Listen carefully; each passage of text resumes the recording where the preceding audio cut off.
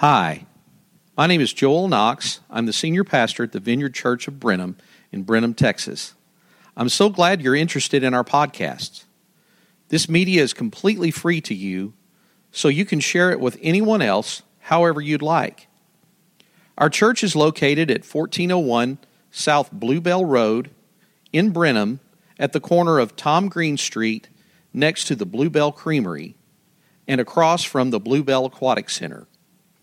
You can also find us on the web at vineyardbrenham.org and on Facebook and Twitter at Vineyard Brenham. Anyway, thanks again for stopping by, and I hope you enjoy the podcast. How many of you are familiar with that song? Good. Well, for those of you who don't know, that was Brad Paisley's song, Anything Like Me. It was supposed to be included on the 2009 album American Saturday Night, but it was released the following year on his greatest hits album, Hits Alive. The song reached number 1 on the Billboard Hot Country Songs chart, which is kind of obvious. It's a good song. And number 48 on the Hot 100 in 2010. Well, it's Father's Day today. I think we all know it. And if you hadn't figured it out, this picture here is of me and my dad when I was in the 3rd or 4th grade. This was all good until we got up here in front of everybody.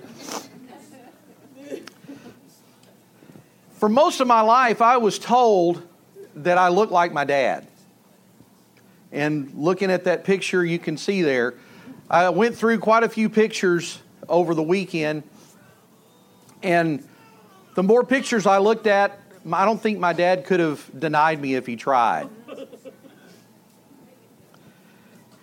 In one way to say it is, I'm a reflection of my father. You look at me and you see him. Well, the title of my message today is A Reflection of Your Father. Now, when I was growing up, I didn't really get to know my dad very well. He was a truck driver for a utility company, and I heard it so many times. He would get up every morning at 15 till 5, or he left the house at 15 till 5. Every now and then, I might be awake just enough to hear him going out the door and starting up his vehicle. And then he would get home late and usually was in bed by 8 p.m. So I didn't really ever get to see him in the sunlight unless it was on a Sunday. Well, my dad had a 7th grade education. He was always small for his age, and he never participated in sports. He grew up in a farming community in East Texas in the 20s, and he had few prospects beyond the classroom. And in those days, back in the 20s, I don't think there are too many here that might remember those times, but parents needed the kids to help them in the fields. So at the age of 12, Dad quit school and went to work with my parents. They were sharecroppers. They migrated around, and so wherever they went, he went with them. Well, later on as a teenager, he was enlisted in FDR's Civilian Conservation Corps. Teenage boys went to work on government projects across the country in exchange for money and food for their parents back at home. Well, after Dad left the CC camps that he called them, he went to work for a construction company in Houston before being drafted into World War II. I discovered much later that after Dad returned from Europe, he was an emotional and a physical wreck. Like many men from that generation, he struggled with his experiences in combat and then with re-entering civilization. How do you share the things that you've experienced with people who have no idea what you're even talking about? He was in the 101st Airborne and saw his first action in the Battle of the Bulge. And after my dad passed, my family members told me how he would just sit at the table and cry. when he tried to explain what happened to him when he was in Europe. And by the time my brother and sister came along, they're a little bit older than I am, he'd stopped talking about it altogether because it was just too much to talk about. He eventually started attending church and then became a Christian. And that's when everything really changed. And I came along much later after my dad became a Christian, so I never really knew life any other way. Church was kind of the centerpiece of our week as a family. Well, about the time that this picture was taken, I'd gotten interested in sports. My first sport was baseball. Dad drove a truck all day, and he would come home and he would watch my baseball practices, my football practices. And he never missed a game. Even whenever we got into junior high and they'd move the junior high football games around. They might be on a Tuesday. They might be on a Thursday. If something happened and it had to be delayed, we sometimes had a game on Wednesdays. And Dad was always there. There's one time in particular that I can think of that we were on the road and we were in a pretty hostile environment. And my dad was the only one in the visitor stands. And whew, I was a pitcher. And, you know, as baseball goes, you run into your rough spots. And in those times, whenever it didn't feel like I could hit the broadside of a barn, I'd look up and my dad would just shake his fist. Hold tough. Hang tough. And he'd shake his fist. And then somehow I found a way to get through whatever little struggle I had.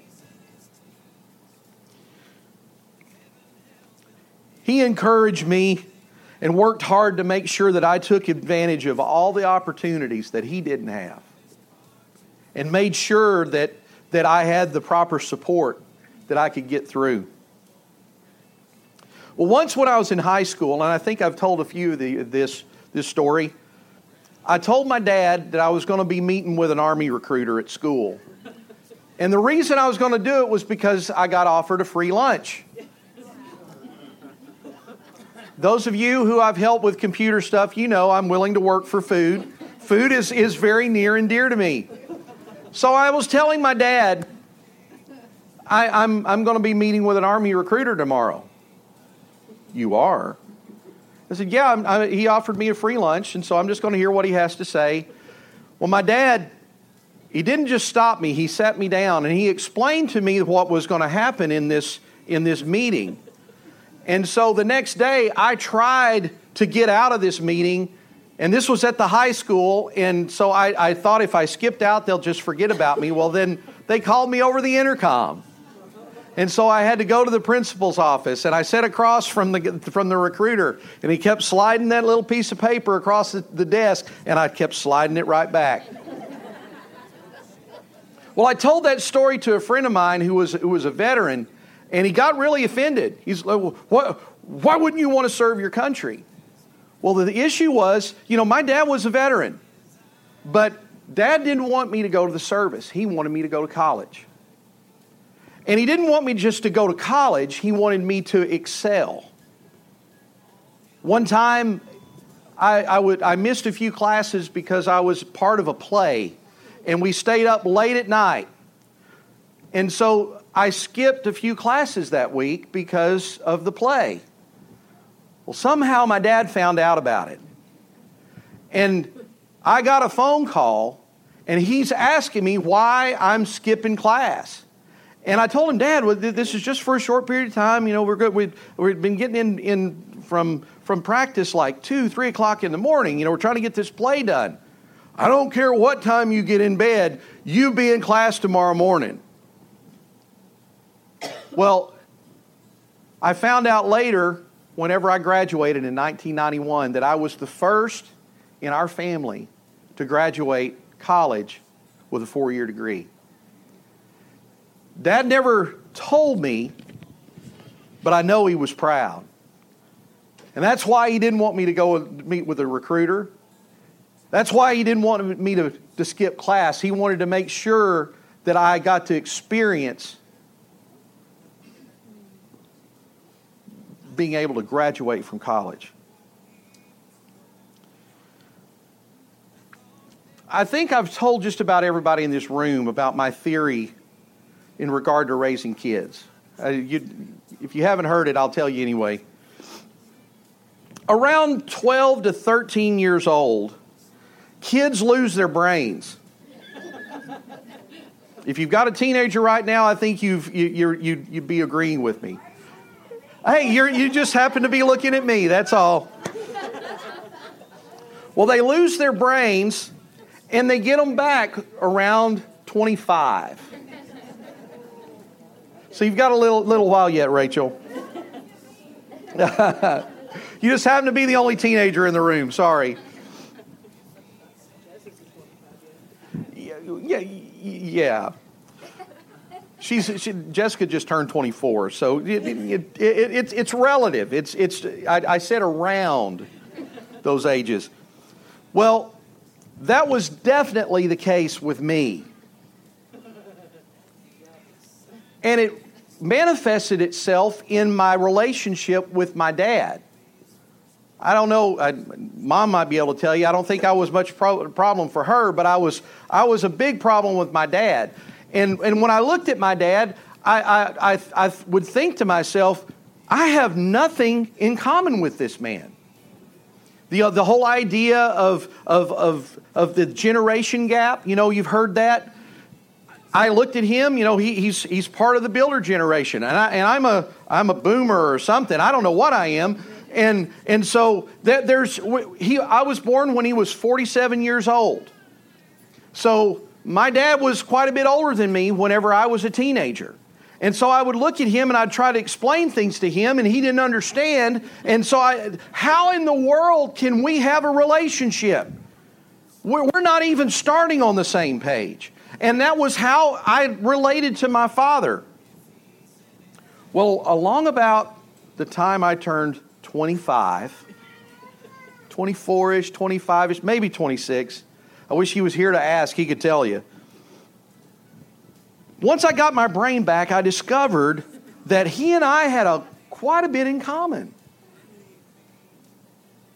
And then over the next 15 or so years, I learned more about him and from him, as well as things about myself, and discovered the kind of man that I wanted to be. Everything I learned from him, in turn, made me a better father and a husband, better husband, and it helped shape who I am today. When our children were born, Chris, Jessica's here with us today, and Anna, I had no idea what I was doing as a parent. But then again, who does? I wanted to be a good dad, and I had no idea how to be one. As I got to know my dad better, I noticed that things that he used to tell me started coming out of my mouth in the things I said to my kids. I see y'all shaking your heads. You've had that happen. And this was wise stuff. I didn't come up with it on my own. And it became part of my vocabulary. That good reflection that my father had on me was also being reflected through me onto my kids. Well, in the book that we know of as the Proverbs of Solomon, the wise king spoke a lot about the influence a father has on his children. In Proverbs chapter 20, verse 7, it says, "The godly walk in integrity. Blessed are their children who follow them." Notice that? Blessed are their children, not his children, but their children, meaning another generation. The definition of the word integrity is the quality of being honest and having strong moral principles. moral uprightness, the state of being whole and undivided. Now, there's so much in this definition. I think if we could somehow be more honest and stick to our moral principles as individuals, how much better would our lives and our relationships be? Just to do those two things. And because of that effect, we would be whole, undivided people. And our families and our communities would be better because of it. Wouldn't you agree? Well, if there's anything wrong with our society today, it's manifested in the lack of integrity and morality in our human relationships and interactions. In my dad's day, and I heard him say this a lot of times, a man's word is his bond. Keep your word. And I've seen my dad almost kill himself, literally, kill himself to make sure that he kept his word to someone. I remember one time we're in Mississippi. We were 6.5, 7 hours away from where my parents lived at the time. And we were going to be moving some furniture, and we were going to be moving. We had to move a refrigerator. We were moving out of a house, and we thought that we were going to be able to bring this stuff back in one of those open top trailers that you could just pull behind a car. Well, it didn't work out, and so I just mentioned to my dad, like, yeah, we're going to have to figure out some way to get that move to Texas, but don't you worry about it. Well, before he hung up the phone, he said, no, I'll take care of it. And so, we were going to be there another couple of days, so okay, we'll figure it out. Didn't think anything more about it. About 6.5 hours later, there was a knock on the door, and my dad was standing there in the doorway. So, all right, where is it? Let's get it. And I was dazed, and so we went over. He was in his pickup. We loaded up that refrigerator between the two of us, and he turned right back around, drove 6.5 hours back home. He kept his word that he would take care of it. To my amazement. Well, consequently, in the absence of integrity, in that absence of morality, that void that's created in our society, nobody can depend on anything. I mean, how many times have you bought something and you've got a warranty and you try to get that warranty worked out? Well, somehow it's not somebody else's problem. All of a sudden it's yours. Well, a warranty means this will be taken care of. And this is where it just starts manifesting itself in little things like this. The existence of laws and rules don't guarantee that people will be moral. Morality is an issue of the heart. The psalmist said in Psalm chapter 11, or in Psalm 11, the foundations of law and order have collapsed. What can the righteous do? I mean, everything's falling around us. It's panic. It's pandemonium. What can the righteous people do? Well, why are those foundations collapsing? It's because of the vacuum that was caused by the lack of character and morality in our society.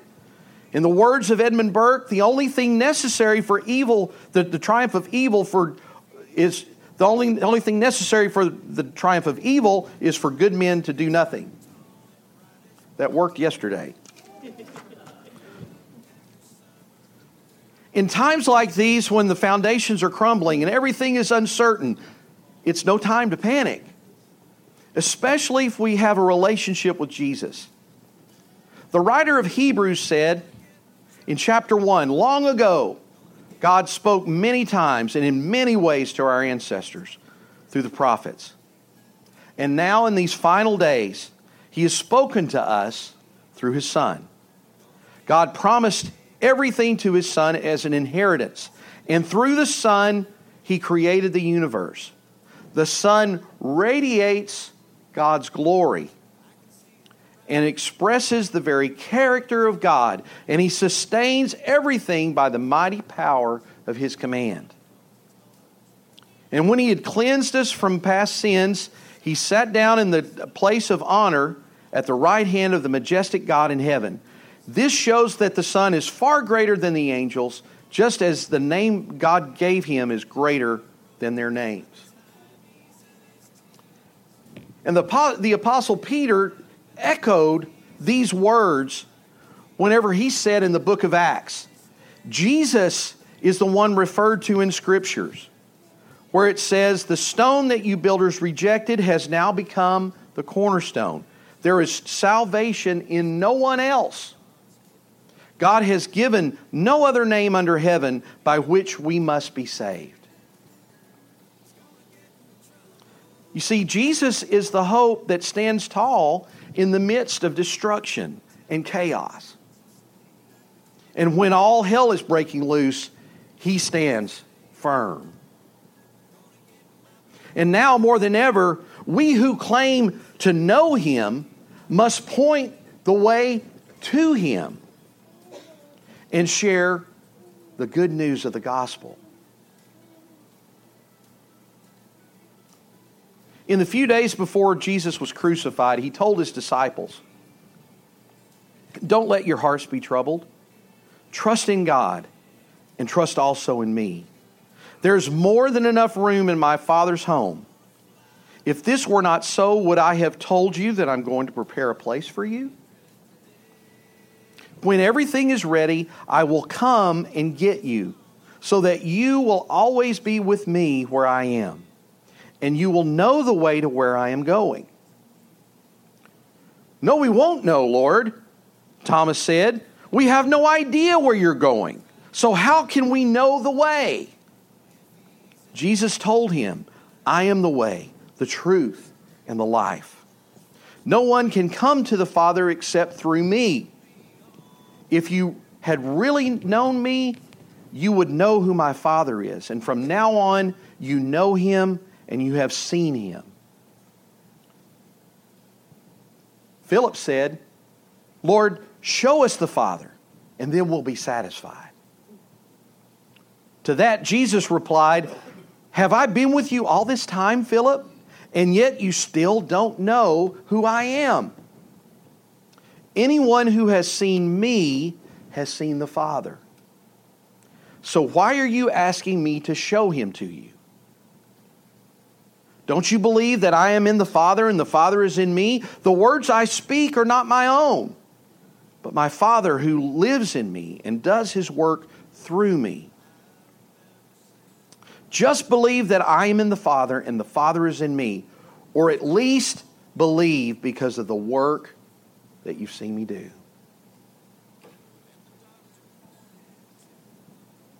You see, that's the essence of reflection. If you've seen Jesus, then you've seen what the Father's like. We've seen the work He's done in the lives of people around us, even in ourselves. And He wants that reflection to be seen in us and to radiate His glory to others. Well, hopefully, when you see me, you might get a glimpse of who my father was. Haynes Knox was a good man. And he wanted me to be a good man. And just the same, I hope my kids might somehow see everything that my dad lived out before me in his reflection through me. And even more, it's my hope that my life, that our lives, might reflect who Jesus is. Because if people see Jesus in us, they will see who the Father is too. And in the words of Jesus, if He's lifted up, the Father will draw all men to Himself. That's what we signed up for. And that's what we've been called to do.